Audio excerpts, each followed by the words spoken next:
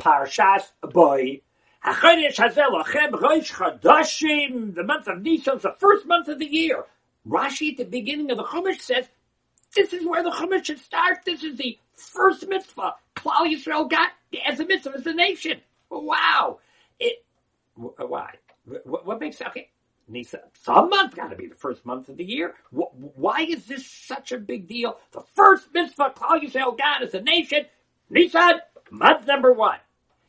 And it's interesting because, therefore, when we wish everybody a good convention year, Happy New Year, Rosh Hashanah, celebrating the creation of the world, that's month number 7.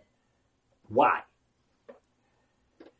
Because we appreciate the material world. We celebrate the creation of the world. We're involved in the material world. We use the material world. It's a gift given to us for what purpose? Month number 1. We're Kadosh Baruch Hu's nation on this world. We're a light unto the nations. We put Kedusha into the world.